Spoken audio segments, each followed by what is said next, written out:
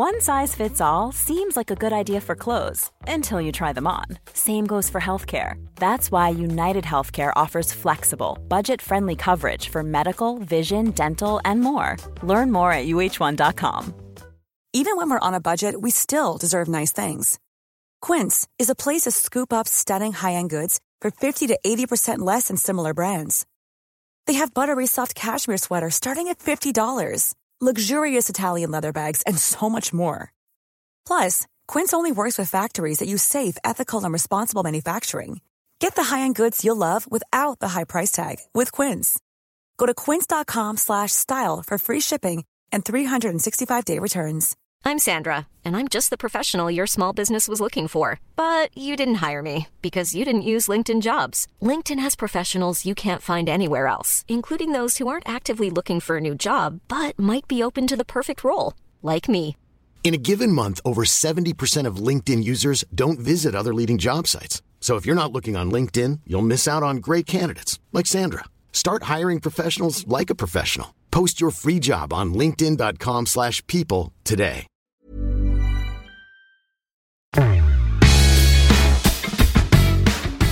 Ingen har väl missat att IFK Norrköping ganska överraskande är med i den allsvenska toppstriden, till skillnad från bottenstriden där man ju låg och krälade i fjol.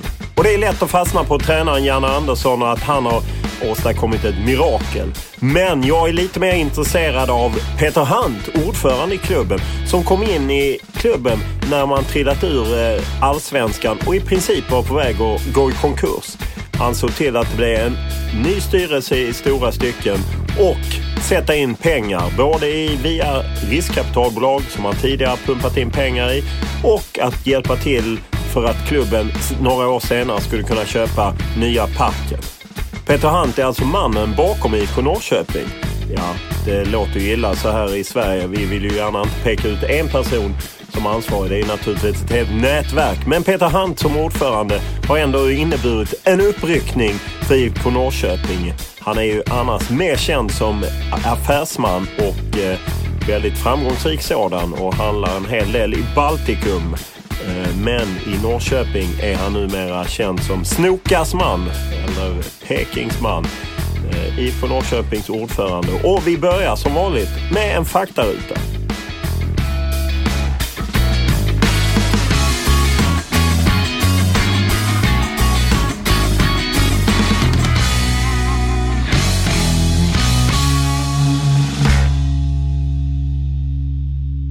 Ålder? 63. Familj? Gift med Gisela. Jag har också barn sedan tidigare. Förhållande och äktenskap. Bor? Norrköping. Utbildning? Civilekonom och byggingenjör. Lön? Ja, någon miljon kanske. Vad är den största idrottsupplevelse du har haft? Den största idrottsupplevelse är nog tillbaka till början på 60-talet. IFK Norrköping spelade på den tiden Europacupen. Och det var mot Milan på parken och vi hade inte elljus på stadion på den tiden. Utan den här matchen på hösten skulle spelas på eftermiddagen 2:00. Och skolorna stängde och man kunde minsann köpa förköp och det kostade 25 öre extra. En ståplatsbiljett kostade 2 kronor. Och det var 25 000 tror jag på parken och det var en väldigt stark upplevelse. Det tror jag den trumfade mesta även idag. Främsta egen idrottsinsats? Ja, det är inte märkvärdigt. Det är lite fotboll på division 5-nivå och möjligen lite squash och lite tennis och så. Men ingenting som brukar framhäva. Vilken är den bästa spelaren du har sett? Tänker du live eller? Ja, du live eller tv, det får du välja helt själv. Ja, det finns ju många, men det är klart man kan inte bortse från Messi och sådana spelare, naturligtvis så. Vilken är den tuffaste motståndare som du upplever och antagligen då ur perspektivet för IFK Norrköping? Om man ser idag i allsvenskan så är det utan tvekan Malmö. Jag tycker att de står i en klass för sig och det är en tuff motståndare. Vilken är den bästa publiken som du har upplevt? Ja, jag måste nog säga att på Parken nu när det är fullt 15 000 så är det faktiskt häftigt. Vilken är den schysstaste arena du varit på? Ja, jag måste nog säga Friends ändå, fast den får en hel del kritik ibland. Vad kör du för bil? En Porsche Cayenne. Vad röstar du på? Jag är moderat. Vad har du för motto?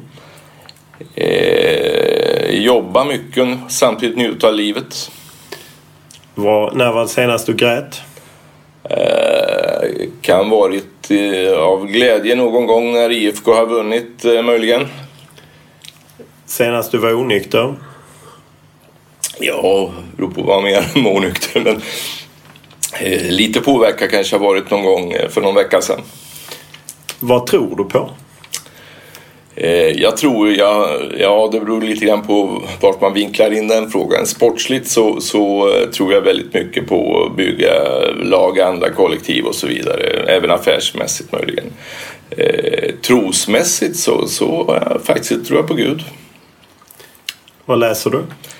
Allt, mycket. En del skönlitteratur. Jag läser väldigt mycket affärspress. Jag försöker hänga med naturligtvis på fotbollssajter och litteratur. Offside har jag faktiskt ligger hemma på nattduksbordet just nu, det senaste numret. Vad lyssnar du på? Allt ifrån Beatles, Elvis till även modern musik. Jag vet inte så snabbt och jag kan komma på något speciellt, men Robbie Williams till exempel, om han nu är modern, så är en lite favorit. Vad ser du på? Om du tänker på tv så är det naturligtvis mycket sport. Jag hade tillfället igår just att titta på er produktion, Simor från Åtvidaberg, som var proffsig, bra. Det får jag faktiskt säga. Jag tycker det är kul att se på sport givetvis. Hur aktiv är du på sociala medier? Inte speciellt då. Jag har försökt undvika det och även om man skulle kunna göra sin röst hörd eller förenings röst hörd naturligtvis är vi aktiva inom för IFK Norrköping, men privat inte nämnvärt, nej. Förra året så slogs ju Norrköping i botten. Plötsligt i år är man med i toppstriden. Hur är den känslan? Ja, det är klart, en ganska stor amplitud mellan att ha den här ångesten och ramla ur allsvenskan nästan förra året och ligga i toppen nu då. Så att det är klart, diametralt helt olika känslor. Nu så sitter man, när vi nådde 30 poäng så var min första tanke att vi ramlar inte ur i år i varje fall. Så att det är klart att det är betydligt bekvämare, men man är lite märklig som människa. Man spänner ju bågen mer och lägger upp ribban, så nu blir man lite besviken gårdagens 1-1 till exempel. Ja, den här podden spelas alltså in då tisdagen efter just 1-1 derby mot Åtvidaberg, men ni kvitterade ju sent. Det brukar ju kännas som en seger. Ja, men ändå så känns det lite grann som en förlust kanske. Men det är just med tanke på att man höjer ribban efterhand. Vad trodde du inför säsongen? Övre halvan ska vi säga då. Jag tycker att vi kanske underpresterade förra året. Vi hade nog en större eller en högre förhoppning om att vara bättre. Men det föll inte riktigt på sin plats, och så blev det en aning ketchup-effekt av det i år med en del förstärkningar och så att det har blivit en bra mix, och jag tror det är resultatet av det nu. Så att jag känner samtidigt att det är ändå inte en engångshändelse. Man tittar väl på just derbyt igår och så ser man att det är ett topplag mot ett bottenlag, även om resultatet nu blev oavgjort. Så att, och det gläder mig faktiskt mer än att vi vann, kan man säga. Att det finns en högre nivå i IFK Norrköping idag än vad det gjorde förra året. Vad ser du ändå som förklaringen till att ni plötsligt slagit er in i toppen?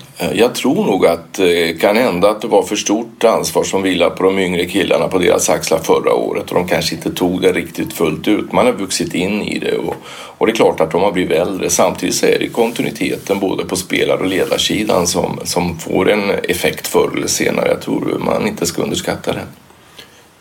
Det är ju då 5:e säsongen i Allsvenskan sedan ni kom tillbaka. Hur långt känner du att ni kan nå under hösten? Ja, jag tror det är svårt att kanske vinna guld där om jag ska vara riktigt ärlig. Det är ju stentufft och det är bra lag kring oss. Men vi har fortfarande möjligheten kvar. Men jag skulle glädja mig oerhört om vi kunde komma upp till en tredje plats och nå ett Europa-kvalspel. Det skulle vara en stor händelse för IFK.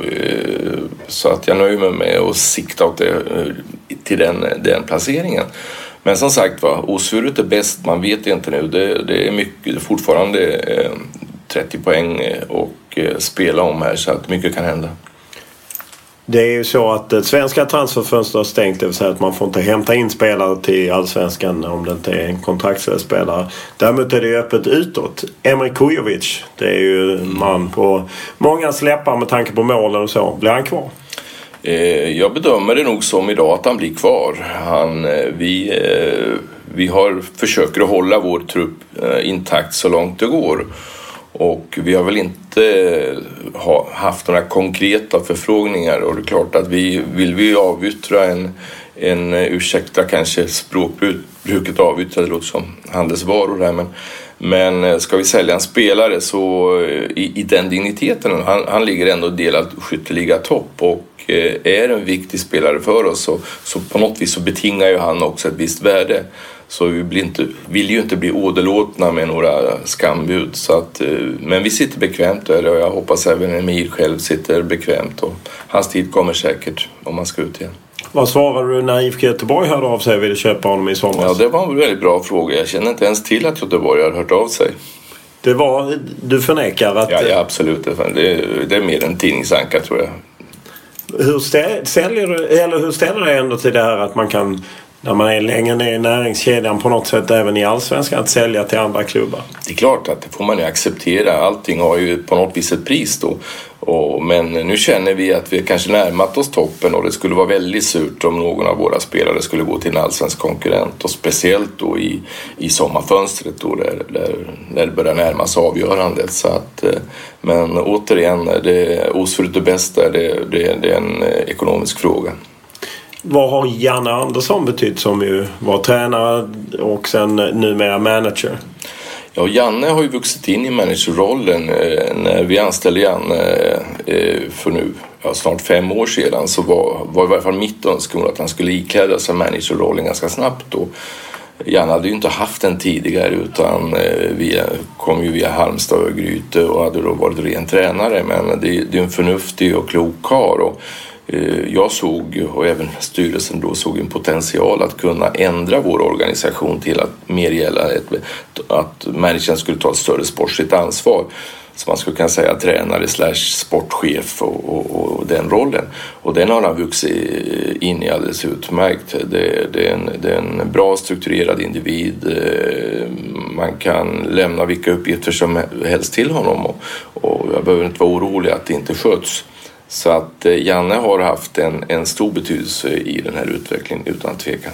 Varför vill du ha en managerroll? Den är ju inte särskilt vanlig i Allsvenskan, och de försök som har gjorts har kanske inte varit jättelyckade. Nej, det är klart. Men att naturligtvis så måste man lägga in ett tidsperspektiv i det. Managerrollen, om man ska säga något negativt om det, är att man kanske binder en person väldigt starkt till föreningen och ger vederbörande en ganska stor, ska vi kalla det, makt då.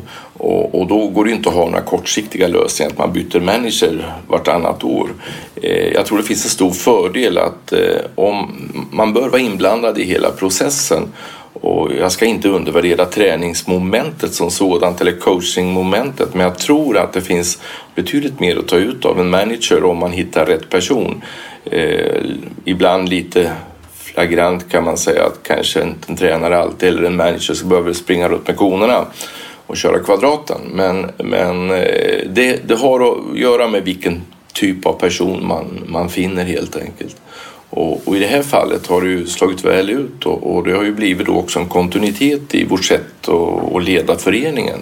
Och jag tror kanske att det är bra också om de här viktigaste frågorna hamnar hos ett fåtal personer, så det inte blir för mycket tyckande runt om. Och då är managerrollen i den här hierarkin, tycker jag, en bra nivå att jobba utifrån. Men blir inte föreningen sårbar? Just du pratar om kontinuitet som en grund till framgång, att den dagen han försvinner så försvinner ju på något sätt någon slags struktur. Många menar att man ska ha en sportchef eller någonting som tittar långt fram och tar ansvar för föreningen. Ska man ha en tränare som liksom får anpassa sig till den filosofin. Ja, men okej, om vi vänder på steken och säger då att managern är sportchef och låter sina medarbetare sköta den dagliga träningen. Jag ser alltså inget problem i att det är klart att i företagsvärlden, i vilka organisationer som helst, så key persons finns ju. Och det gäller ju att ha ett sådant system, en sån organisation uppbyggd att man inte blir så beroende av en enskild individ. Sen får ju Janne mycket uppmärksamhet, inte minst i media och i föreningens liv, och det ska han ha, det tycker jag helt. Och precis som andra, om de nu heter Wenger eller vad de nu heter utomlands, som har ofta varit väldigt länge i en klubb. Tycker inte att det är egentligen en nackdel, men det gäller att bygga organisationen så att man kan även byta manager eller en ordförande eller en fysiokille eller vad det nu är frågan om. Efter några år, när Janne hade först gjort det bra och när han skulle förlänga, så fanns det viss tvekan kring att förlänga med honom. Vad var grunden till det? Ja, jag ska säga så här att vi hade inom föreningen egentligen ingen direkt tvekan. Det är väl alltid så att många tränare blir utsatta, inte minst ifrån media och synpunkter och hur sexigt är den här tränaren, och är man plus 50, ja då kanske man är lite passiv, och tittar man efter de yngre som kommer och hela den här debatten ligger någonstans också i bakgrunden. Men vi tvekade inte när det gällde Jan, utan snarare tvärtom. Vi ville ha en kontinuitet, och han hade ju inte på något vis fallerat i de första åren, kanske tvärtom då. Och med det spelarmaterial och den just där du säger, i det läget vi är i näringskedjan och i rankingen i allsvenskan, så tyckte jag att ändå det bygget som vi började med det kändes positivt. Hur rankar du Janne idag om du ser i svenska tränarkåren? Jag har svårt att göra den bedömningen.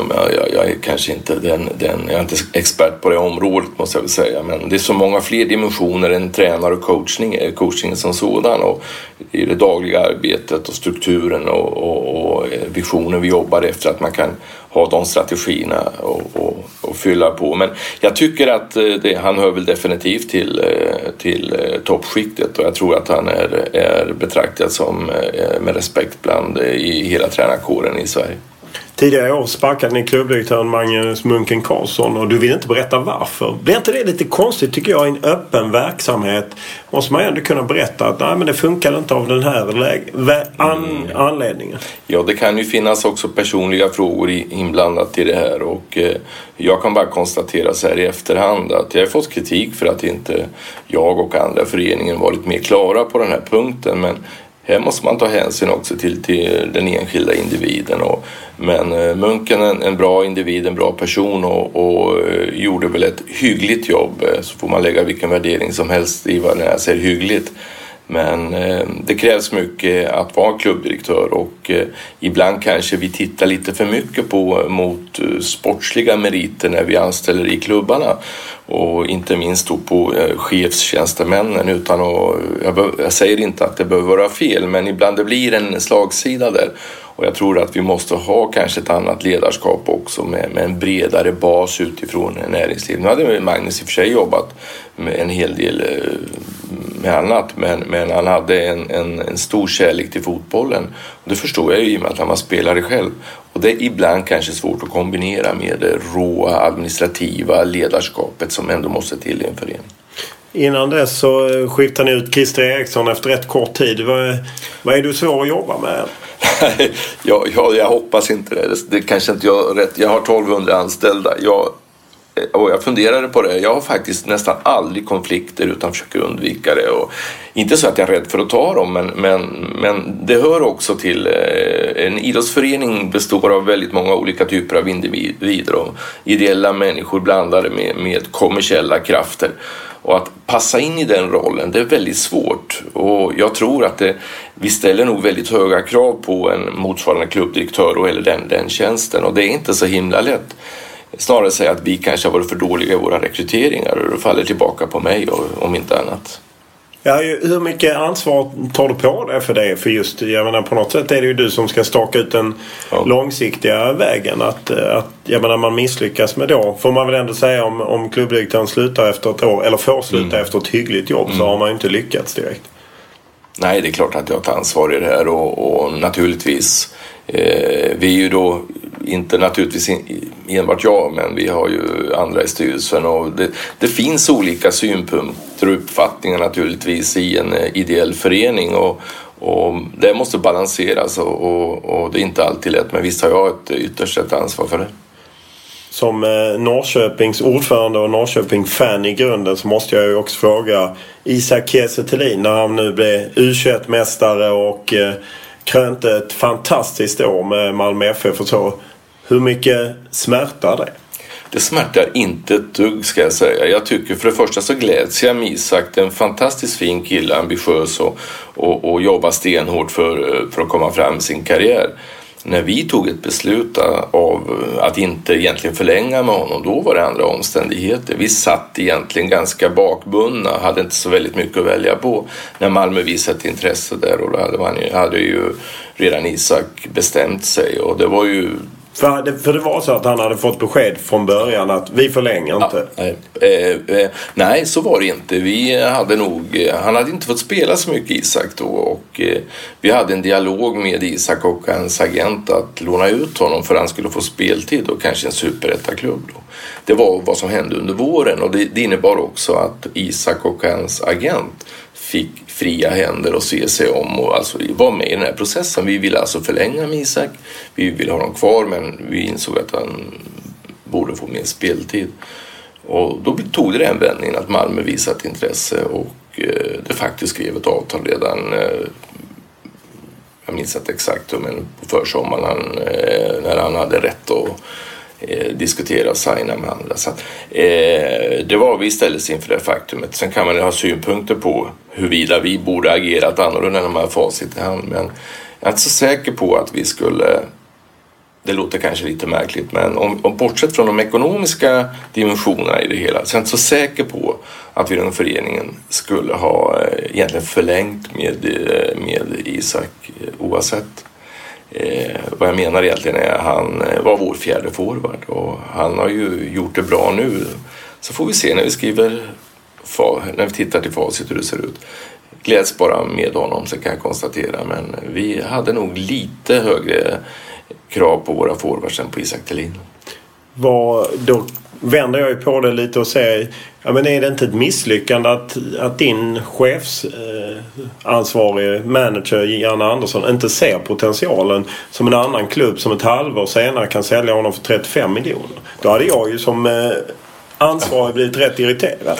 Jo, jag förstår den. Man kan vinkla det på det viset och jag full respekt. Ja, det är ju ingen men okej, det är ju ungefär att varför gråta över spilld mjölk då på något vis. Jag känner så här att för det första så kom det var ju en explosionsartad utveckling. Jag minns när Thomas Brolin kom till Norrköping i början på 90-talet efter, jag tror vi betalade då, eller vi, men då till 500 000 för Brolin från Sundsvall. Ett halvår senare så fick vi 12 miljoner från Parma. Ska vi då beskylla Sundsvalls dåtida sportchef att han sålde tom? Det sker väldigt snabbt och det sker, och återigen, jag kan inte säga att vi gjorde någonting fel, att Janne eller någon annan gjorde någonting fel. Nej, jag tycker inte det, och det är bara att gratulera Isak att den här utvecklingen, att de här pengarna kom med i bilden, och ibland så faller brickorna rätt. Vad fick ni ut av affären till Bordeaux? Ja, vi fick en blygsam övergångssumma av Malmö, och sen har vi fått naturligtvis i hans övergång till Bordeaux en liten slant där, men det återigen... Men ni fick inte in någon klausul hos Malmö, utan det var utbildningsersättning? Ja, precis. Så inte ens en klausul? Nej, det fanns ingenting där. Vi var ställda inför faktum, och vi hade ju, alltså jag måste ändå backa bandet där, för att den våren, alltså förra våren, så spelade ju Totte Nyman och Isak som toppforward, så det var dåligt helt enkelt om man ser i backspegeln. Och det man har på näthinnan är vad är det som händer just nu. Och det färgar man inte helt enkelt. När sen Malmö köper honom, om vi säger så då, eller signar honom, så har vi 6 månader kvar. Och fine, då är det bara att konstatera, okej, det går inte att göra så mycket åt det här. Och en fjärde forward som har 6 månader kvar på kontraktet, så det blev som det blev. Men återigen, jag tycker inte att på något vis att det är något delbackel från våran sida. Det var bara kul att det blev en hel del pengar som snurrar kring Isak. Om man kollar den allsvenska maratontabellen så ligger IFK Norrköping på 4:e plats och bara passerad av storheter som Malmö FF, IFK Göteborg och AIK. Och man har dessutom en hel del SM-guld, cupguld och liknande. Det är helt enkelt en allsvensk storklubb. Men det har inte sett ut så på mycket, mycket länge. Det är nästan 30 år sedan man tog hem det senaste SM-guldet och de senaste 10-15 åren har ju varit ganska sorgliga. Och när jag växte upp så fick man alltid höra bara att det var gubbarna på gnällbänken på parken som bara gnällde över att allt var dåligt och det var bättre förr. Gnällbänken leddes av Georg Åby Eriksson, tidigare förbundskapten, numera nog mest känd som U21-förbundskaptenens Håkan Erikssons pappa. Men då var han tidigare förbundskapten och hade även varit tränare och lagledare för Norrköping under en av deras storhetstider. Och han och hans polare satt och gnällde över att det var för dåligt i Norrköping helt enkelt. Så det har varit lite tuffa tider. Och man undrar ju, Peter Hunt som själv följt klubben sedan barnsben, vad är det som har gått snett? Varför är man inte där uppe bland Malmö FF, Göteborg, AIK och andra storklubbar och verkligen markerar sin plats i fotbolls-Sverige?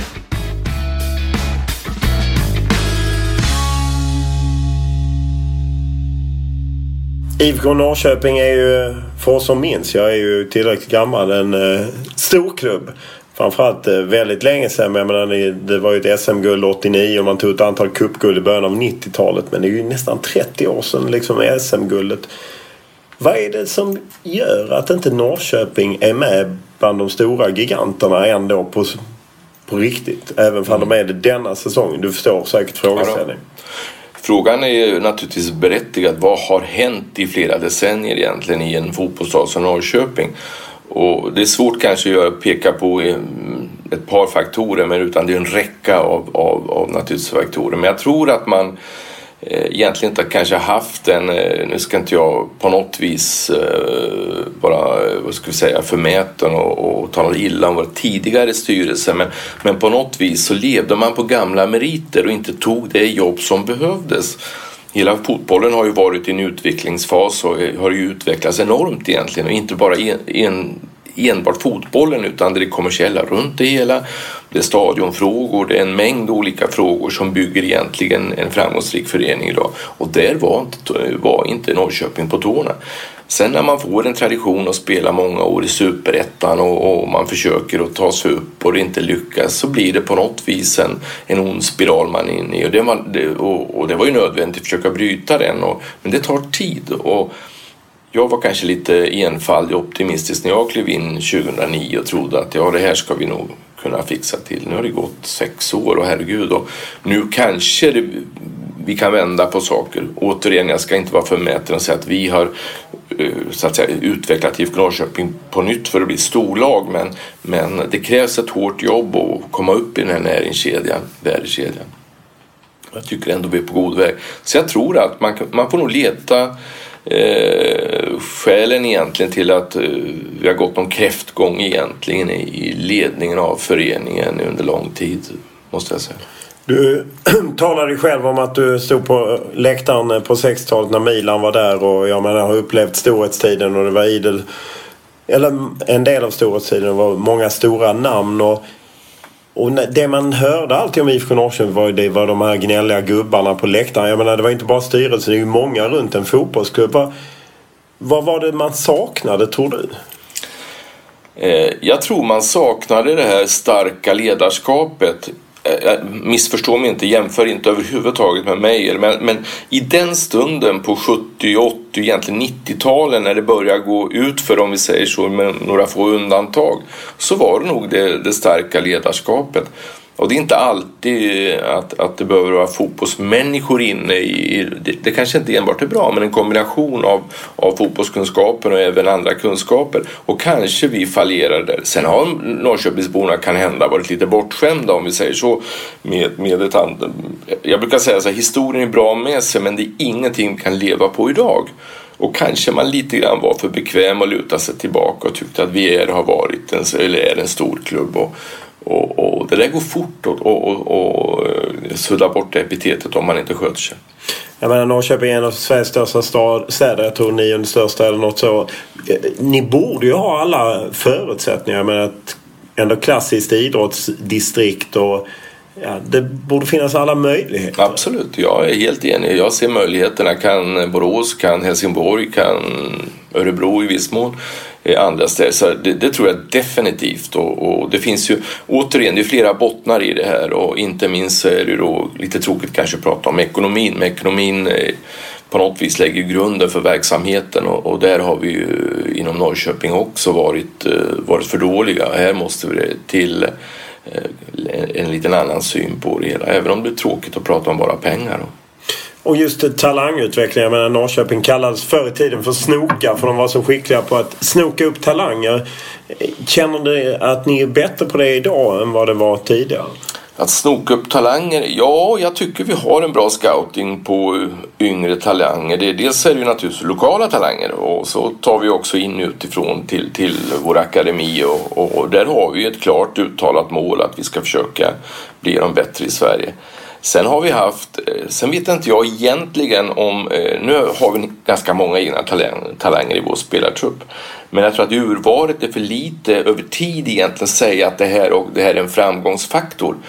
Vi hade om jag tittar tillbaka ett decennium så har vi egentligen haft 2-3 egna produkter enbart som har slagits in i vårt representationslag och då är det ändå i många år i superettanlag.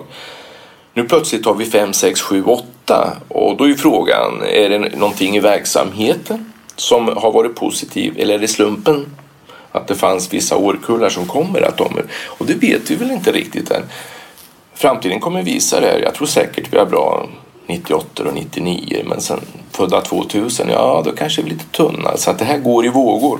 Så jag tror att man ska vara lite försiktig när man gör bedömningen och säga att Norrköping har en fantastisk talangfabrik. Visst, vi har någonting väldigt bra. Men över tid så får vi se hur pass duktiga vi är. Så vi ska liksom inte ge oss i den frågan utan vi måste förfina även akademin. När det nu går bra igen och ni är med i en allsvensk toppstrid, märks det då i exempelvis en fotbollsskola eller liknande i ett större intresse? Absolut. Det är inte bara i akademin och kring. Vi måste säga ifrån egentligen till ungdomar för vi klarar inte kapacitetsmässigt. Jag tror vi har 500-600 i våra ungdomslag här. Men det är ju inte bara i och kring Norrköping. Det är ju eller bland ungdomsspelare, det är ju överhuvudtaget egentligen hela befolkningen i Norrköping och intresset och inte minst media och riksmedia. Och det blir ett annat fokus. Och man kommer in i det här positiva momentumet på något vis som hela staden växer av. Jag träffade ett kommunalråd här i helgen och som kommer fram och tackar så är det fantastiskt att det går bra för IFK, hur viktigt det är. Så att allt det här det blir ringar på vattnet, det blir positiva ringar. Annars känner jag ju att ni syns inte särskilt mycket i media egentligen att det har blivit någon slags lite osexig stämpel över IFK Norrköping. Delar du det? Ja. Vad beror det på? Ja, det beror också på hur vi har organiserat oss. Jag ska inte peka ut enskilda individer, för det menar jag inte. Hur har vi jobbat inom föreningen de sista åren? Och det är jag har varit ansvarig. Jag tycker nu har vi prioriterat och fokuserat mycket på idrottsliga. Och vi är i en sämre halvan av allsvenskan när det gäller att kommersialisera och så att säga sälja inom situationstecken Norrköping. Vi jobbar väldigt hårt med det nu att förändra den bilden och nu har vi återigen det här momentumet där vi har en möjlighet att göra ett starkare avstamp.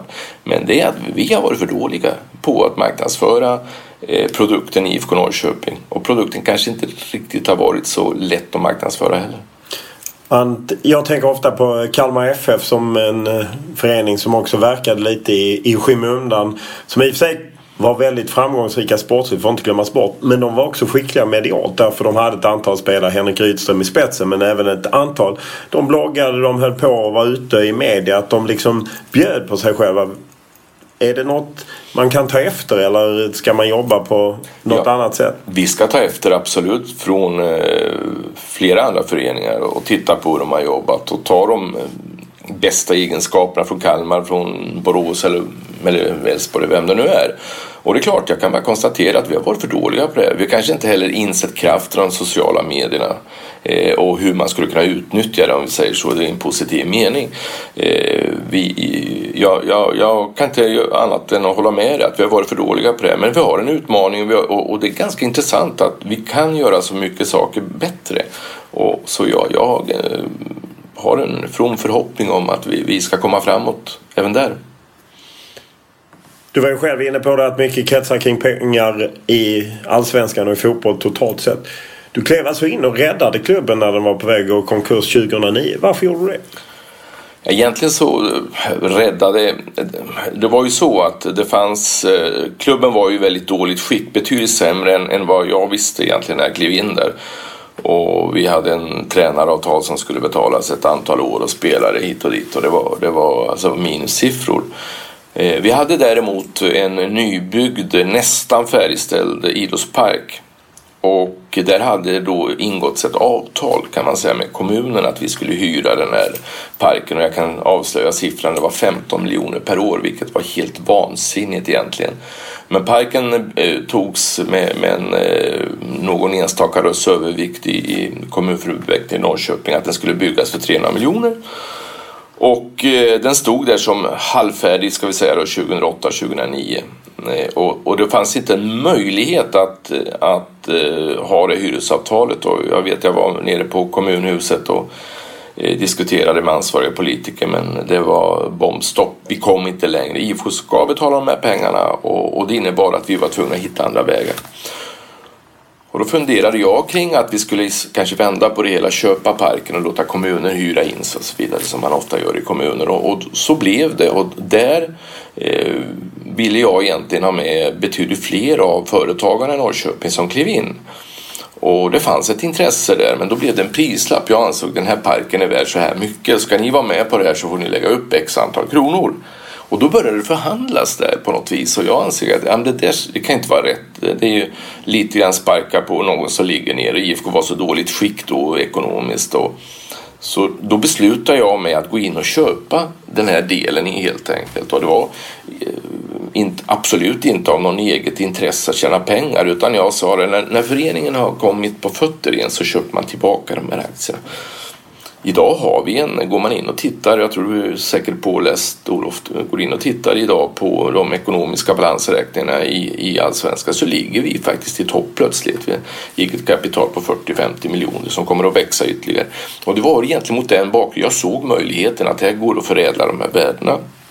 Och på sikt ska föreningen få tillbaka det här. Så föreningen har i den stunden man känner att köpa tillbaka mina aktier så gör man det och jag lovar att de aktierna är betydligt mer värda än vad jag betalade för dem. Så det var mer en temporär, ska vi säga, lösning, inte så att jag gick in och räddade i den bemärkelsen.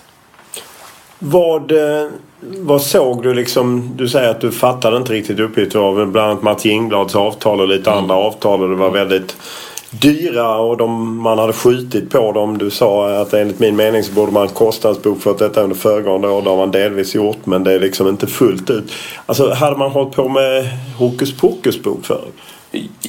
Ja, hokus pokus kanske ett bra ord, men kanske säg så här, jag ska lite men var det brottsligt det man hade gjort? Nej, det var det väl inte. Det är ju liksom bedömningsfrågor, men ska vi gå var det god revision? Nej, det var inte det. Och så mycket jag är företag och jag kunde direkt se att det här har man sopat lite under mattan och hoppas nu i framtiden att man sköter fram de här utbetalningarna. Man skulle reserverat det naturligtvis. Varenda auktoriserad revisor skulle säga, så här gör man. Varför kommer man undan med det? Ja, det är klart att det här är en ideell förening och kan hända att man ser lite annorlunda på det och inte följer regelverket rakt ut då. Och det finns alltid ett utrymme för diskussion kring det hela. Och jag ser idag också när man tittar på, Örebro var ett exempel hur man värderade upp någonting som egentligen inte fanns. Och revisorerna har tillåtit, jag hoppas inte att det är så idag. Och idag är ju också det egna Har ni bytt revisorer? Förlåt? Har ni bytt revisorer? Vi har... ja, det kan man... Nej. som vävade igenom detta? Nej. Vi gjorde ett byte. Återigen, jag ska inte gå in på enskilda individer här, men om vi talar revisorskollektivet som sådant, så tror jag att man idag är mycket mer försiktig. Och inte minst så har vi kriterierna med eget kapital och positivt eget kapital. Och det sätter fingret på att man måste redovisa på ett riktigt sätt. Vad händer med Fredrik Lundberg som ju hade pumpat in väldigt mycket pengar? Multimiljardär, har varit aktuell i vinter i vår med maktstriderna kring SCA och industrivärlden och så. Finns han kvar och finns hans pengar kvar? Fredrik är en av våra intressenter och partners, och han kanske inte har så stor andel av det hela som tidigare, men han är en viktig via Holmen som är vår huvudsponsor och även Lundbergsföretagen. Så han är synnerligen inblandad i IFK Norrköping, och jag tror han är väldigt engagerad också, fast han inte alltid kanske följer det fysiskt på plats, men jag vet, och jag har väl en annan kontakt med honom emellanåt, jag vet att han vurmar väldigt mycket för IFK och finns med bakgrunden, så att vi är glada att det finns sådana personer och företag kring oss. Vi ska komma tillbaka till att du även varit delägare i Peking Soccer Invest, men du har ju både varit där och sen har du då hjälpt klubben att köpa arenan och så. Jag menar, vad är din syn på 51%-regeln som begränsar dig från att bara gå in och köpa hela klubben? Ja, alltså, frånsett att om vi tar bort mitt egna perspektiv på det hela utan ser vad som är bäst för föreningen. Jag har varit ganska neutral i den här frågan och funderat kring vad egentligen är bäst för fotboll och fotboll, alltså Norrköping och fotbollen i allmänhet i Sverige och Norrköping i synnerhet. Så tror jag nog att jag har ändrat lite bilder. Jag kan konstatera, ska vi vara med och kunna lyfta rankingen i Europa på ligaranking, så måste det in mer pengar i systemet. Vi blir åderlåtna då. Det står holländska klubbar på kö och tar våra talanger, eller om det är Danmark, kanske inte Norge så mycket, men vi blir åderlåtna, och ett skäl är ju att det inte finns tillräckligt med pengar. Och då är ju frågan, hur ska man då få in mer pengar i systemet? Man måste ha respekt för att det här är föreningar med en lång historia, och det är medlemsägda föreningar. Men idag, nu 6-7 år efter att jag har varit med i fotbollen, så ser jag att jag skulle säga att får vi inte in mer pengar i systemet så kommer vi aldrig lyfta. Jag tror vi alla har en väldigt höga krav på att landslaget ska gå bra, och vi ska kvala till EM och VM, och vi ska vara med i Champions League, om man tänker tillbaka på 80-talet, IFK Göteborg, Europacupen på den tiden och UEFA-cupen vad det nu hette. Vi måste ha in mer pengar i systemet, och då kommer man förr eller senare till frågan om associationsformen. Jag är övertygad om att det här måste luckras upp, och jag vet ju att det är Riksidrottsförbundet och det regelverket att man inte ens, man röstade ju ner det här att de enskilda förbunden skulle få avgöra den här frågan. Och jag tror det är olyckligt. Och jag ser också en risk i med att det har blivit så kommersialiserat och så mycket pengar i fotbollen. Om vi omsätter 60-70 miljoner som en medioker omsättning i allsvenskan, så är det ändå ganska stora värden. Och ser vi nu dessutom till att vi är ägare av stadion där det är flera hundratals miljoner vi måste hantera, då passar inte alltid den ideella organisationen. Och jag skulle idag se försöka utreda frågan, kan man hitta andra associationsformer där man kan ta in externt kapital, men där även medlemmarna har ett inflytande. Man kan titta i och för sig på AIK, man har en viss börsnotering då, och det kanske inte har varit så aktiv, och det har inte varit någon likviditet i aktien som sådan, men några former där går man in med ekonomiska medel, så måste man också ta ett ansvar. Om vi kallar fansen eller supportrarna kring det hela, vissa kräver att det måste vara en ideell förening, så man tar inget ekonomiskt ansvar egentligen, men man vill ändå vara med att bestämma kring föreningens utveckling. Jag har svängt i frågan, ska jag säga. Inte så att jag driver den, Men är du en av dem som, för det är så väldigt tyst. Ibland känner jag mig som den enda person i Sverige som tycker att vi ska luckra upp den. Därför att alla klubbledare är ju tysta därför att de vet att skulle de gå ut med det så blir de bortröstade. Ja. Nej, och absolut, jag har inget problem med att bli bortröstad, definitivt inte. Jag säger, jag driver inte frågan, men när jag jobbar inom SEF nu några år så har den här frågan varit aktuell, och det är lite känsligt, men jag tror det finns lite känsligt, det var ett understatement. Du kan ju bli diplomat. Ja, och säga att den är känslig, men vi kan inte gömma oss bakom det faktum att vi kommer inte upp i den här fast det är många som pekar på Tyskland där man ju då, det finns undantag för 2-3 klubbar, men i övrigt har ju 51%, till och med liksom ultrakommersiella Bayern München är ju liksom medlemsägd. Ja, men det är skillnad, det är 88 miljoner människor och det finns en annan köpkraft, det finns ett annat mycket mer pengar i systemet, precis som det är i Spanien, de gör i England. Men om vi tittar nu i Sverige och nej, Spanien finns, för annars var skit för folk att jag inte invänder. I Spanien finns ju pengar i systemet kring 2 klubbar. De flesta andra det kan jag hålla med om. Haverier i det närmaste. Okej, vi tar tillbaka Spanien. Jag håller med dig. Men det finns ändå, det är en stor befolkning, 40 miljoner människor. Fotboll är väldigt viktigt. Sen att det kanske hamnar hos vissa individer. Och, även om det är medlemsägda, Barcelona är medlemsägd klubb, men det finns då presidenter och andra som kanske kommer in med. Alltså det finns ju sponsorsväg att gå naturligtvis, men då är det mycket svårare att koppla liksom till en eventuell avkastning, utan då ofta så bränns pengarna borta, då har man ingen möjlighet att få dem tillbaka. Jag tror på sikt att det skulle gynna både fotbollen, supporters och fans om man släppte in eget kapital i föreningarna, och det är övertygad om att det är en väg att gå. Sen måste man ha respekt för att det finns olika uppfattningar, men att försöka hitta någon associationsform där de här kan gå hand i hand, det måste vi hitta inom svensk fotboll. Annars så tror jag att det här får vi acceptera. Vi är där vi är.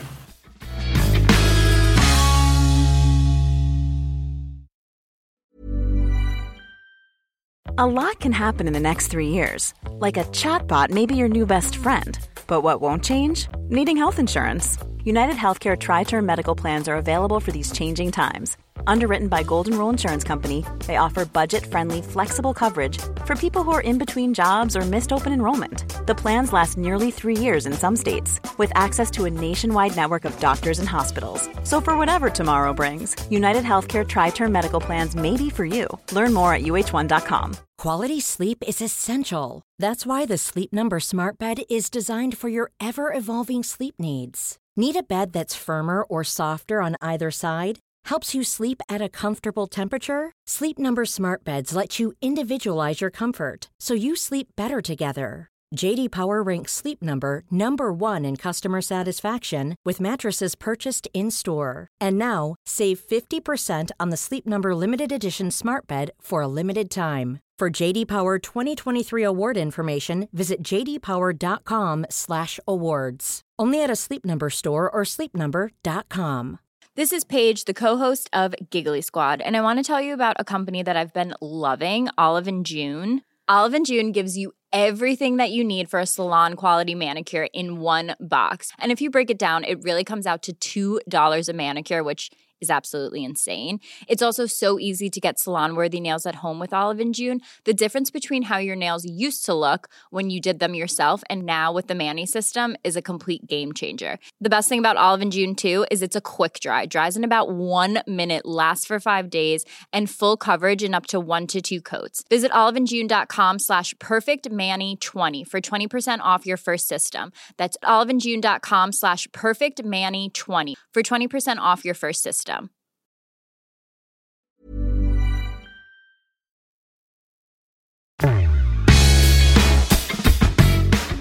Första gången jag träffade Peter Hunt var när han var inbjuden i en studio i TV4 för att diskutera inför Norrköping Assyriska.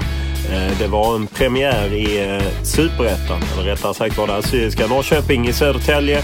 Norrköping hade trillat ur, Peter Hunt var ny ordförande och han hade börjat städningen av IFK Norrköping. Ett nog trist och sorgligt arbete där man var tvungen att städa upp en hel del av vad tidigare ledningar gjort. Och jag vet, Peter Hunt han bara suckade över hur det såg ut i klubben och att det var så illa skött helt enkelt.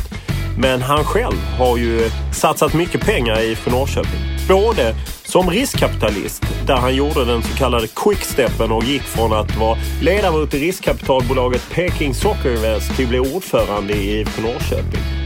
Och då kan man ju tycka att tydligare än så kan man inte sitta på 2 stolar. Dessutom har han ju hjälpt klubben att köpa loss arenor. Det är han som pumpade in pengar. Så att vi måste borra lite i vad har Peter Hunt tjänat på att engagera sig i IFK Norrköping. Hur mycket stålar har det trillat in på hans konto?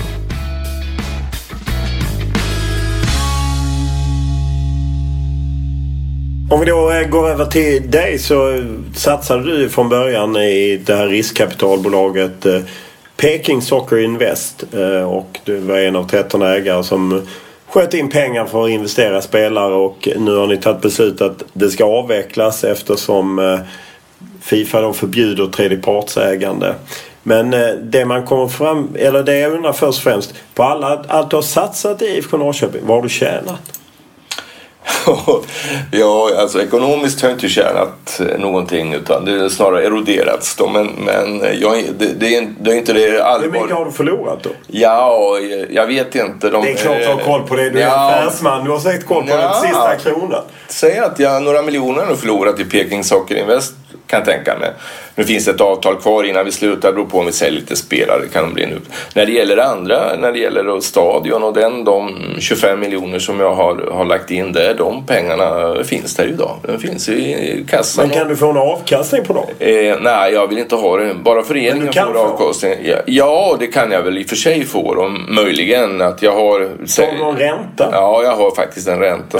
Vad hög är den? Ja, den är precis exakt den ränta vi betalar till kommunen. 2,6% idag, tror jag. Alltså på det stora. Vi har ett lån till kommunen på 300 miljoner. Så att det är ju den då, möjligen att inte pengarna eroderar mer. Men det är inte, och det måste jag säga och med eftertryck då, att det har aldrig varit målsättningen, och jag skiter i rent sagt om det skulle bli några miljoner back på det där. Det viktiga är att IFK Norrköping kan ta över den här posten och få en bra avkastning framöver. Så att jag har aldrig gjort det för en egen vinning, utan accepterar att det eroderar en del. Finns det andra vinster i att man syns som företagare, eller att man liksom på det sättet? Nej, inte i mitt fall. Jag driver produktionsenheter och säljer egentligen ut över hela världen textilier och bäddprodukter. Så att jag har absolut ingen den kopplingen, och i Norrköping så är det min fru och jag som har ett huvudkontor, sen har jag verksamheten ut. Så att nej, jag förstår kanske att du vill lirka in med någonstans. Nej, jag vill bara ställa frågorna. Nej, men jag svarar gärna. Nej, det har inte varit drivkraften. Vad jag har fått för avkastning är ju den fantastiska känslan att vara med och driva Norrköping uppåt. Det är god avkastning.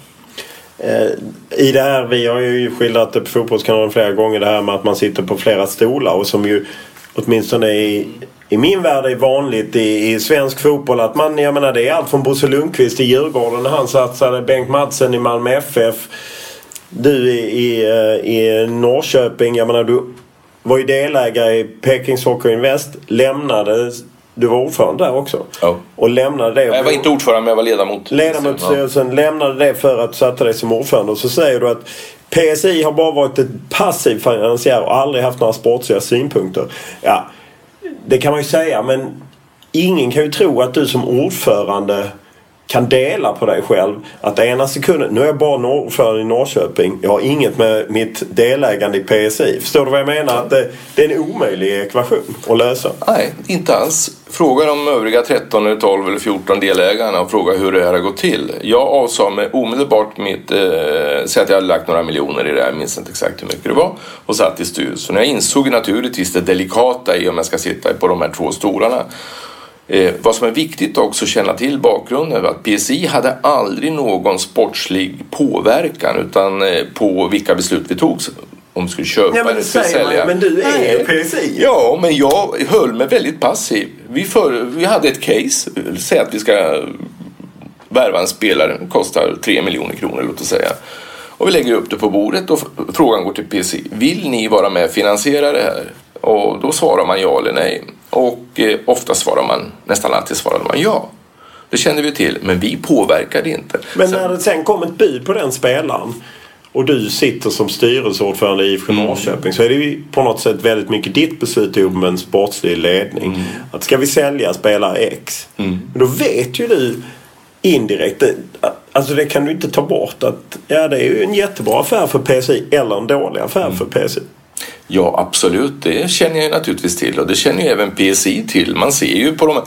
I grunden är det så att vi i Norrköping har nästan aldrig nekat någon att gå utomlands eller till någon annan förening om det är så att man har en stark vilja.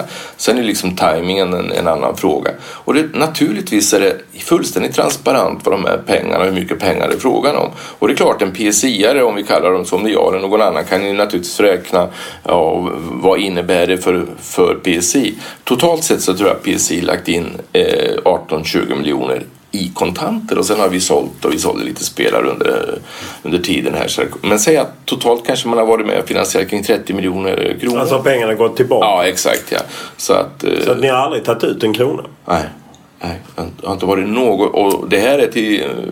Precis var jag med bildar egentligen 2008. Det var under Micke Anderssons tid så var jag med och finansierade Bruno Santos som 2007 tror jag det var. Personligen då. Och sen blev det ett PSI av det så småningom då 2008, och då gick de första pengarna gick ju liksom åt till att det var redan förbrukat. När PSI hade lagt upp pengarna på bordet så sa man från IFK, men vad bra, då kan vi betala de här värvningarna vi har gjort här. Och det var ju bara tur att inför 2008, men vi brakade ju där ur allsvenskan, och så att PSI hade väl en ganska tuff start då. Men nu när vi upplöser PSI så beror det lite på, har ju alla av de här delägarna egentligen förlorat pengar och det har väl aldrig varit tanken kanske heller att göra några stora förtjänster. Det är delägare med stora hjärtan och så att, nej, jag tycker inte att det har funnits överhuvudtaget något problem och hantera den frågan, utan jag kan bara konstatera efterhand att PSI har bidragit kanske till netto 15-20 miljoner till IFK Norrköping under 7-8 år, och det tycker jag är beundransvärt. Om man säger till du är en av få fotbollsledare som faktiskt lyft fram där bomben är att FIFA stoppar det här, och att det slår ju extra hårt kanske mot svensk fotboll som ju då har 51%-regeln som begränsar kapitaltillförsel från det hållet, och samtidigt då stoppar man det här som ju varit lite någon slags där man rundat den grejen. Hur tror du det kommer påverka svensk fotboll? Ja, jag har sagt det när jag hörde det första gången. Jag bevakade den här egentligen tredjepartsfrågan för SEFs räkning då, och internationellt vad som då hände. Nu vet ju säkert du att det är också en politisk fråga med mellan FIFA och UEFA och individer där men det beslutet togs då, och jag förstod inte att det inte blev ett större väsen, om vi säger fotbollssverige, kring det hela. För jag gjorde en uppskattning att 200-300 miljoner finns säkert i systemet med externa finansiärer. Och det är negativt.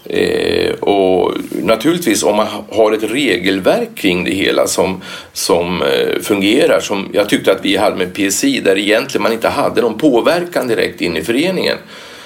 Nu är det större problem om man tittar naturligtvis på i Sydamerika och Argentina, Brasilien, och man tittar i Portugal, på Balkan och på några ställen, så är det ganska stor andel som ägs av då externt kapital, och då får ju det också negativa följder. Man talar om penningtvätt och det blir människohandel men då tycker jag att regelverket inte är uppstyrt överhuvudtaget på ett vettigt sätt, och det är ett dråpslag här, och jag vet inte vad som kommer att hända, men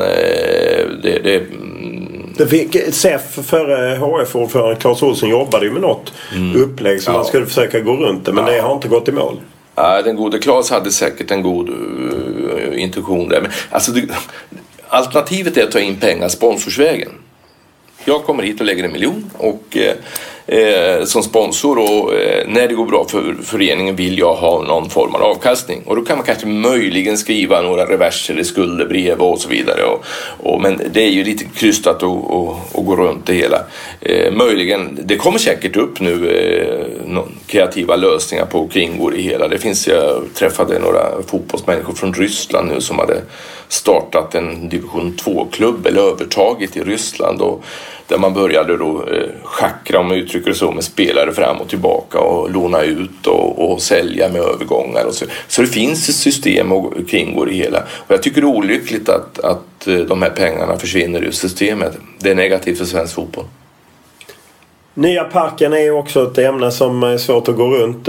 Jag läste när ni tog över Nya parken och du gick in med dina pengar, så sa du att det är klart att IFK Hjärtat spelar in. Men jag ser också sådana värden idag att jag bedömer att det finns en ekonomisk uppsida. Annars hade vi inte gått in i det här. Det finns en mängd ytor att ta vara på. I vintras sa du istället det var en utopisk intäktsström. Jag skulle vilja påstå att det var en skönmålning. Fler loger skulle säljas, man skulle sälja arenan, med att öka snittet med tusentals personer spela i Europa. Under de senaste åren sedan jag blev ordförande har vi förlorat 35 miljoner i driften. Fullständigt ohållbart.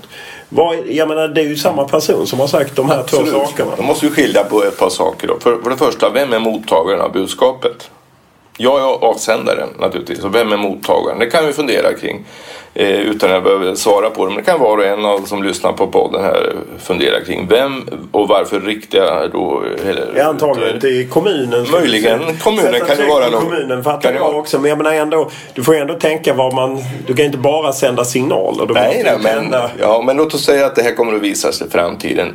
Å ena sidan så har vi då vad jag hävdar är, det fanns ett fullständigt omöjligt ekonomiskt upplägg för IFK Norrköping som skulle hyra parken för 15 miljoner. Det funkar inte bara så. Jag tror inte var IFK betalt för Friends Arena, men inte 15 miljoner ens. Och att vi då som superettan-klubb, eller när vi låg i Allsvenskan ska jag säga, för det var hälften av låg i superettan, skulle betala. Det var fullständigt omöjligt. Det var ju liksom utgångspunkten. Samtidigt hade det investerats ungefär 310 miljoner i ombyggnaden. Och en variant var ju naturligtvis att försöka ta del och hantera det här, och det finns marker runt om som man kan tänka sig kommersialisera på framtiden. Så att det var liksom utgångspunkten. Men ibland i affärsmässiga förhandlingar så det gäller ju att ta liksom steg 1 först och säkerställa det. Och första steget var att säkerställa naturligtvis köpet av parken. Det var en väldigt mycket som man kallar på finspråk kovenanter runt om, och kommunen krävde en det ena en det andra, och vi fick inte betala pengar emellan till föreningen eller så vi kan värva spelare. Det fanns en mängd begränsningar. Men när det väl var i hamn så har vi en stor hyresgäst förutom IFK Norrköping. Det är kommunen som hyr planer och hallar och för breddidrotten. Och naturligtvis så måste vi, när vi väl hade förvärvat det hela och det blir en omförhandling med kommunen, var dit jag ville komma. För egentligen i början på det här året så var det dags för en omförhandling efter 5 år. Och då var det naturligtvis läge att tala om hur egentligen det har gått de sista 5 åren. Sen att vi hade en markförsäljning och fick in 55 eller någonting annat. Och det 54? Ja, det blev... Ja, det var blev det 55? Ja, bruttot var nog 55, så var det lite avbränningar där också med lite intressenter och redan. Men jag tror att, om jag inte missminner mig, så låg det mellan 50 men nettot blev i 44. Fine! Det var väl en sak isolerat. Men de här 44 miljoner kan säkert gå till driften på 3 år. Vi kan spänna iväg dem hur snabbt som helst. Men det måste skilja på att vi har den här tillgången. Vi måste ta hand om den. Och föreningen måste leva sitt eget liv. Jag måste också se till föreningen. Vilka förutsättningar har man i föreningen och bedriva verksamhet på parken? Ja, det går inte om vi ska blöda här 7 miljoner varje år. Och då har det att göra med att då har politikerna en gång tagit ett beslut att bygga den här parken för 320 miljoner. Och nu vill man inte överhuvudtaget kännas vid den, kan man väl säga då. Efter det här utspelet då, om den utopiska intäktsströmmen. Just det. Så är vi så att vi för en konstruktiv förhandling med kommunen. Och jag har förhoppningar om, jag satt igår och jobbade med det här, och vi har förhoppningar om att få ett bättre upplägg för både IFK och för kommunen. Det är fantastiskt och bra. Då har det här. Så återigen, ibland, om vi kallar det utspel, men ibland måste man också tala om vad som egentligen gäller exakt för föreningen. Och då kommer vi tillbaka till det här som du också är inne på, de här 44 miljonerna netto, över 50 miljoner då. Till en mark som den var värderad till lite drygt 600 000 2012. Det är ju IT-aktieutveckling. Jag menar, Och det känns ju som, för mig känns som kommunal doping. Du kommer ju neka till det naturligtvis. Men för mig känns som kommunal doping. Och då är det väl bättre att vara ärliga. Att vi tycker IFK Norrköping är så viktiga för föreningen och parken är viktig. Att vi ger dem de här 44 miljonerna. Jag har tolkat det helt fel. Då måste vi tillbaka till den här värderingen då. Var kommer den ifrån? Den här markvärderingen är från 80-talet som har legat med i Norrköpings idrottsparksbolag. Det bolag som vi övertog. Och naturligtvis om du har en fastighet eller dina föräldrar eller släktingar sedan början på 1900-talet och ni inte har belånat den så är det inte så väldigt stora värden. Man liksom räknar inte upp värdena. Och det var egentligen kanske 40 års värdeuppgång då och så att och din kollega från någon av kvällstidningarna här hade försökt ha en liten lektion med ekonomiskt vad det är som gäller, för man vill ju skjuta in sig på kommunal doping. Fassan heller att vi har någon kommunal doping. Vi har köpt det här rakt av för över 300 miljoner och sliter med frågan. Om sen vi gör en affär i det hela, det ska ju alla i sådana fall applådera som vill att det ska gå bra för IFK Norrköping. Men definitivt men nu är jag skattebetalare i Norrköping och håller på Sleipner. Ja, det må ha hänt. Sleipner spelar på parken och de har ett väldigt... Ja, men du fattar vad jag menar. Ja. Det är klart att man måste... Örebro SK gjorde ju något liknande när de var i kris. Då köpte kommunen någon bit mark för ett högt pris. Det är ju alltså vi måste skilja på några saker. Vi har övertagit lånen och köpt parken för drygt 300 miljoner. Med alla risker. Och har lån till kommunen, till internbanken och betalar dem. Det är en enorm risk som föreningen har exponerat sig för. Men du öppnade ju även för att ni skulle behöva överge parken. Antagligen förvisso också en signal till kommunen. Absolut, den möjligheten finns ju. Och överge parken, vad innebär det då? Inte så att vi ska... Nej, det är ju inte bara för kommunen framförallt. Man kanske skulle kunna tänka sig sälja parken. Det är också överge den. Till någon annan intressent och hyra den tillbaka till andra villkor. Det är också en möjlighet. Vi är suveräna att ta de besluten själva idag. Och jag kan säga här och nu att det här kommer att bli bra för IFK Norrköping. Men vi måste också skilja på vad vi har för hyresförhållanden i en fastighet som vi äger med hyresgästen. Precis som vilken annan fastighetsägare som helst. Och då är det naturligtvis en diskussion och en dialog med kommunen inte minst. Det viktiga är att vi är ärliga i vårt uppsåt. Vi tar de kostnader och de eventuella intäkter för den här fastigheten, vilket vi gör. Och talar då om kommunal doping, det är väldigt långt ifrån verkligheten. I min värld så förstår jag inte att SEF, det vill säga Svensk Elitfotboll, fortfarande existerar i den form som det är idag. Där det är 32 klubbar med väldigt olika förutsättningar. Från IK Frej i Superettan upp till AIK och Malmö FF i Allsvenskan. Ja, ni fattar spännvidden. Hur ska de någonsin kunna komma överens om stora omstöpande frågor? Nej, det är dags att dela upp det hela, tycker jag. Vad tycker Peter Hunt, som är ändå en tung spelare som representant för IFK Norrköping? Och varför ska man från SEF befinna sig så tätt in på Svenska fotbollsförbundet? Ska man inte ta upp distansen där?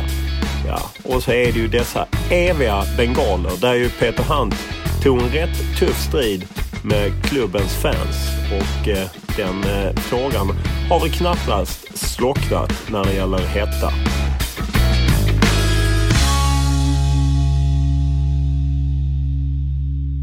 Om vi byter ämne till svensk klubbfotboll. Vad är din inställning till SEF kontra Svenska fotbollsförbundet och att SEF består av 32 klubbar då, allt från IK Frej upp till AIK?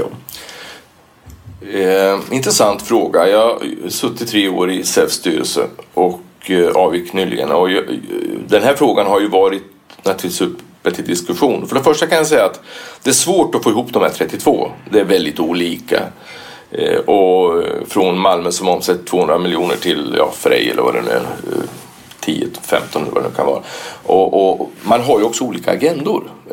Det ska man veta. Så att om jag säger så här att nu försöker man hålla samman sig, för jag har full respekt och förståelse för det, men det är möjligt att man skulle separera det på något vis, för att det finns andra, vad ska vi säga, målsättningar för de större allsvenska klubbarna och det är svårt att få ihop en enad röst i det.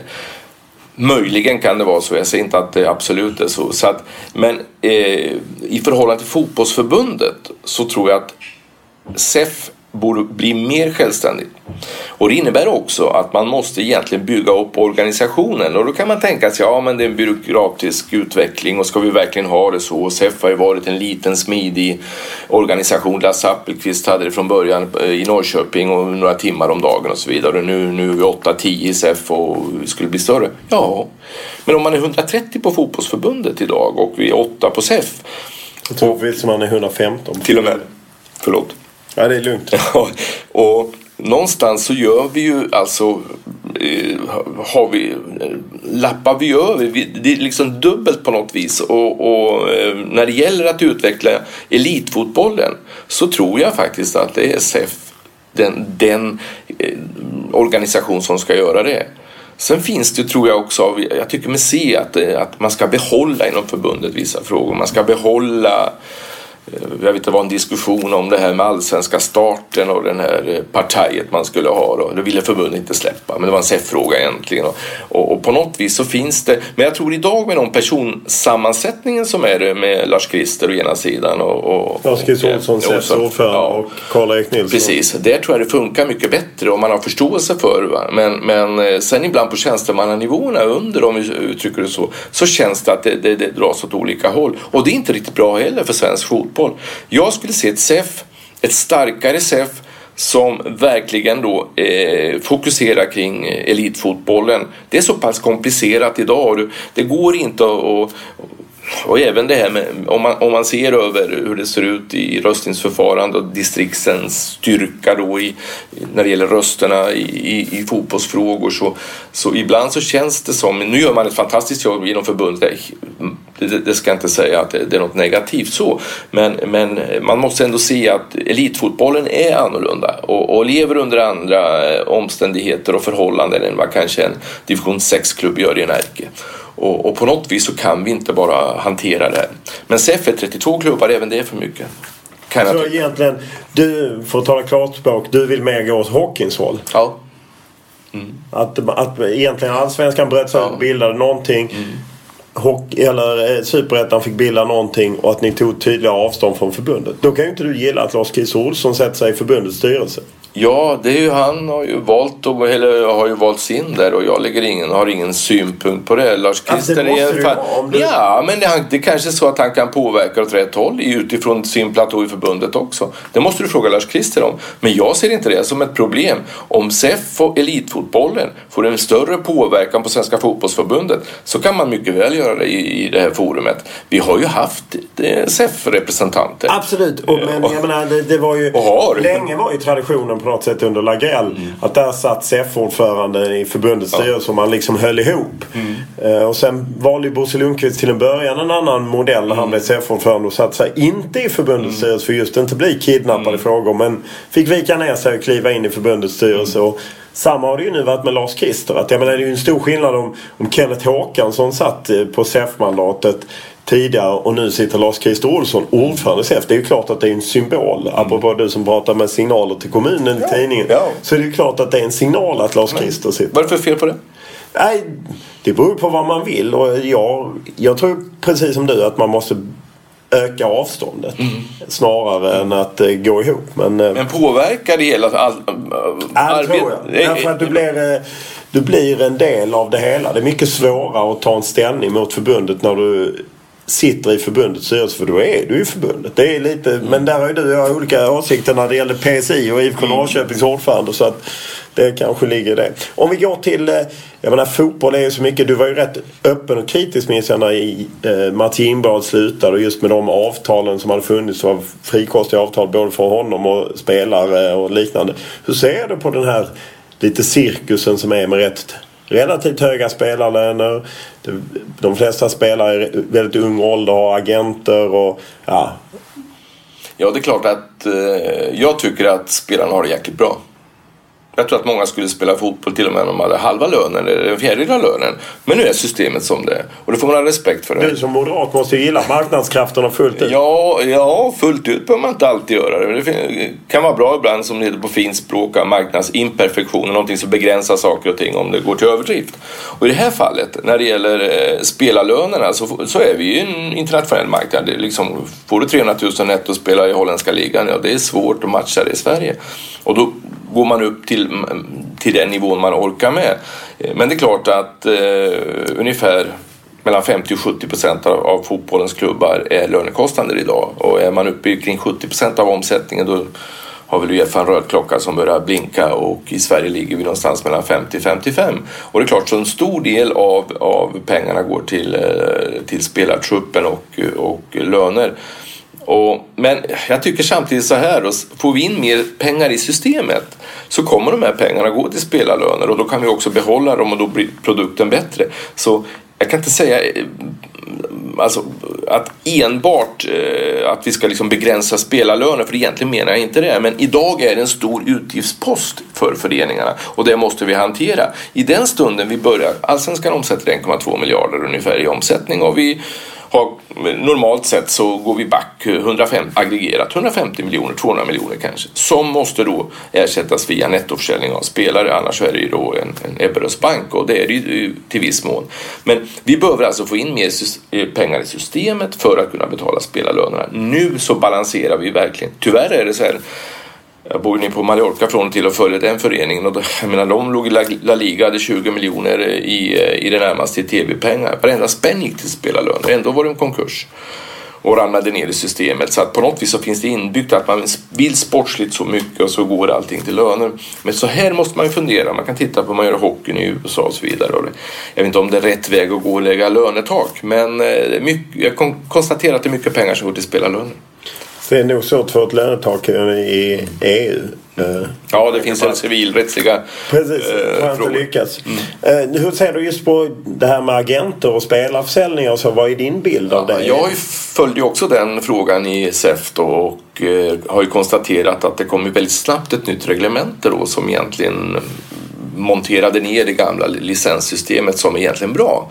Det finns ju vissa delar i det som jag tycker är bra, bland annat då att man kan alltså en klubb eller en agent kan företräda både förening och spelare, och framförallt är det bra att man egentligen är i klubben som kommer att få betala agentens eller förmedlarens då, som det heter nu, kostnader, och då gör man mellan två juridiska enheter, och slipper man börja skatta fram pengar och hålla och mygla och så vidare, som har varit legio egentligen om man tittar tillbaka i spelarövergångar. Så det ser jag som positivt. Tittar man generellt sett på agenternas inverkan på svensk fotboll, om vi stannar där, så är det ju naturligtvis mycket pengar går ut där. Det dräneras, det är ingen snack om den saken. Men behövs de inte? Naturligtvis så behövs de, och de spelar en viktig roll. Frågan är vad de ska ta betalt för det. Om 30% av övergång går till agenten, om vi säger det, då tycker jag att, ursäkta språkbruket, tycker det är för mycket. Och då gör man liksom, då blir agenterna på något vis, man vill göra egna karriärer och man vill maximera sina intäkter. Och det är inget fel i det, men det drabbar fotbollen väldigt hårt. Och vi måste försöka hitta ett system där. Samtidigt har man höjt upp åldern nu på att man inte ska kunna förmedla för 18-åringar. Utan att nämna några, det finns agenter som har haft sitt levebröd på unga spelare i 15-årsåldern och binda och så vidare. Hur ser du på att, eller hur ofta har du fått insyn i affärer som inte har varit god revisionssed, om vi återknyter till vår tidigare diskussion? Ja, jag har att hantera egentligen, säg så här, att jag stöter på det väldigt frekvent. Där det görs försök att få till en spelaraffär som är väldigt tveksam.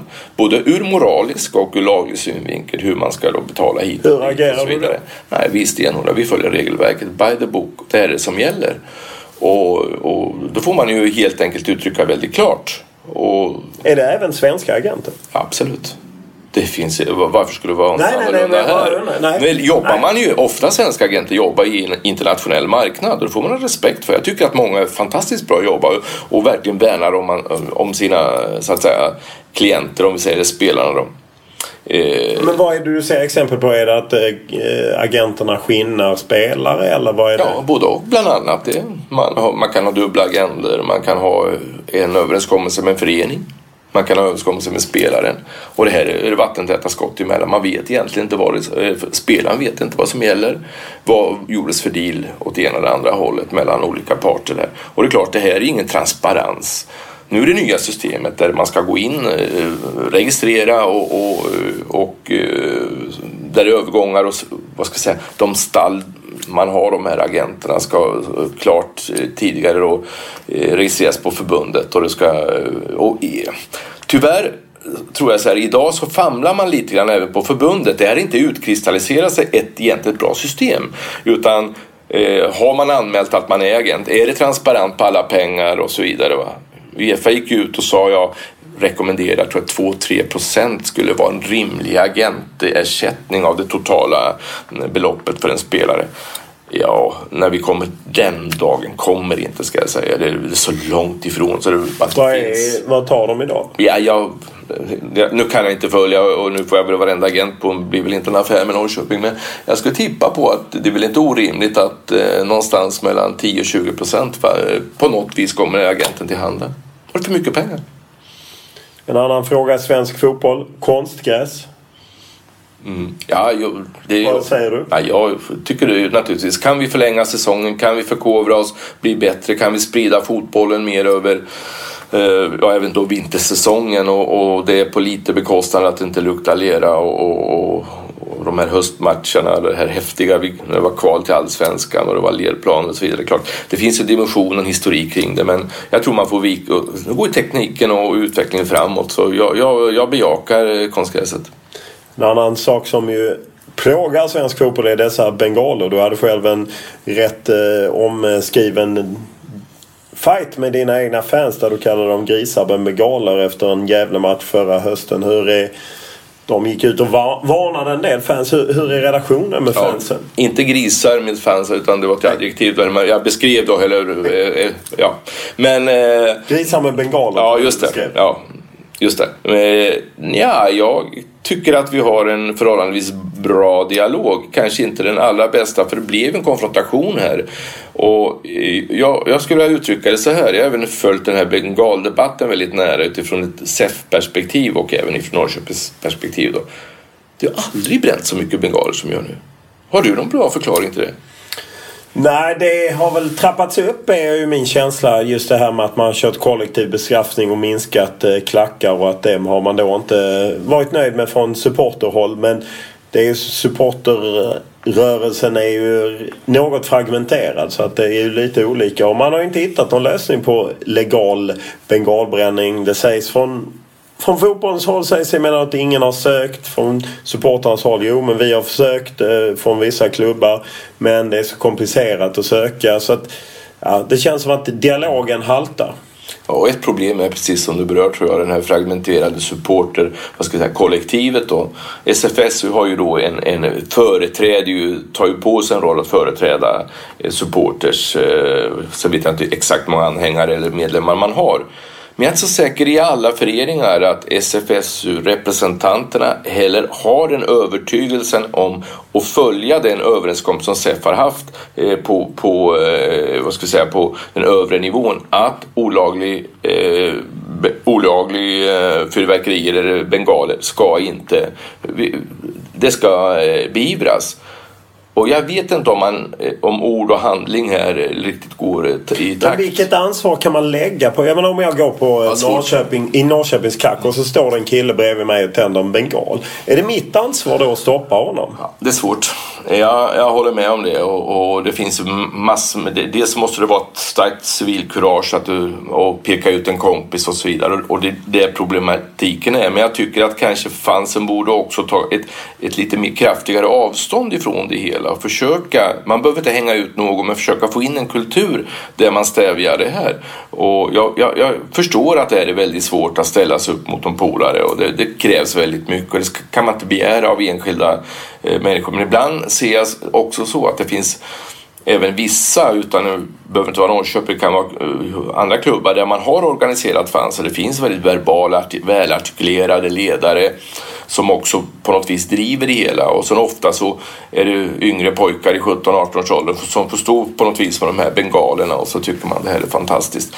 Jag tycker att man full respekt för att det måste finnas en dialog, men man måste också... Men kollektiv bestraffning kan ju aldrig vara bra. Nej, det är inte bra. Det är inte bra. För att det skapar ju bara ännu mer konflikt på något sätt. Jag ser inte bestraffningen som sådan som att lösa det hela, utan det är snarare att få den här förståelsen, dialogen in i supportersgrupperingarna där man egentligen har en samsyn. Sen får man hitta vägar på och stävja det här som är vettiga. Men att liksom gå ut och säga till hela klacken att nej, det är kollektiv bestraffning, det är inte bra. Men en dialog och även en förståelse för att inom fotbollsföreningar så drivs det väldigt mycket ideellt arbetande människor som jobbar och sliter med de här frågorna, och sen om det nu är böter hit eller dit, nu är det lite ett annat system just nu då, men det drabbar föreningarna och det drabbar fotbollen. Sen är ju frågan vad tycker övriga åskådare om det här, och om blir det ett avbrott på främst på 45 minuter i ett derby, det gynnar ju inte fotbollen, det är väldigt svårt att säga. Jättebra. Stort tack. Varsågod. 12 SM-guld, 6 cupguld, 73 allsvenska säsonger och fjärde plats som sagt i allsvenskans maratontabell som jag var inne på. Det är ju inget snack om att IFK Norrköping har en otroligt fin historia och att man har haft stora framgångar. Dessutom finns klubben i en av Sveriges största städer och med ett genuint fotbollsintresse. Eller åtminstone fanns det ett genuint fotbollsintresse. Det är utan tvekan så att Peter Hunt har alla möjligheter att ihop med Janne Andersson och en del andra ta klubben upp till där man hörde hemma. Frågan är bara om de fixar det. Om de löser kapitalet. Det är ju det handlar om i dagens fotbollsvärld. Vare sig man vill eller ej. Podden är återigen tillbaka och det är nästa måndag så kör vi nytt avsnitt och vi håller lite på att jobba med framtiden för podden. Hur ska det vara? Ska det vara ny musik? Ska det vara andra grejer? Kom gärna med tips om podden. Hur vi kan nu vidareutveckla den till Twitter, Olof Lund i ett ord, Instagram, Olof Lund i ett ord eller mail olof.lund@tv4.se.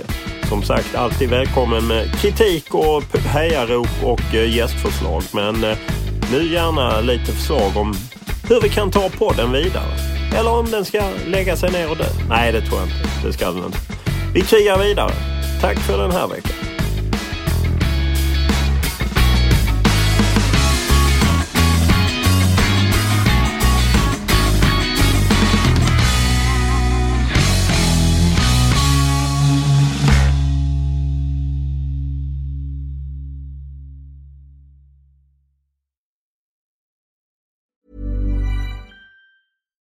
Hi, I'm Daniel, founder of Pretty Litter. Cats and cat owners deserve better than any old-fashioned litter. That's why I teamed up with scientists and veterinarians to create Pretty Litter. Its innovative crystal formula has superior odor control and weighs up to 80% less than clay litter. Pretty Litter even monitors health by changing colors to help detect early signs of potential illness. It's the world's smartest kitty litter. Go to prettylitter.com and use code ACAST for 20% off your first order and a free cat toy. Terms and conditions apply. See site for details. Mom deserves the best, and there's no better place to shop for Mother's Day than Whole Foods Market. They're your destination for unbeatable savings, from premium gifts to show-stopping flowers and irresistible desserts. Start by saving 33% with Prime on all body care and candles. Then get a 15-stem bunch of tulips for just $9.99 each with Prime. Round out Mom's menu with festive rosé, irresistible berry chantilly cake, and more special treats. Come celebrate Mother's Day at Whole Foods Market. When you need mealtime inspiration, it's worth shopping Kroger, where you'll find over 30,000 mouth-watering choices that excite your inner foodie. And no matter what tasty choice you make, you'll enjoy our everyday low prices, plus extra ways to save, like digital coupons worth over $600 each week. You can also save up to $1 off per gallon at the pump with fuel points. More savings and more inspiring flavors make shopping Kroger worth it every time. Kroger, fresh for everyone. Fuel restrictions apply.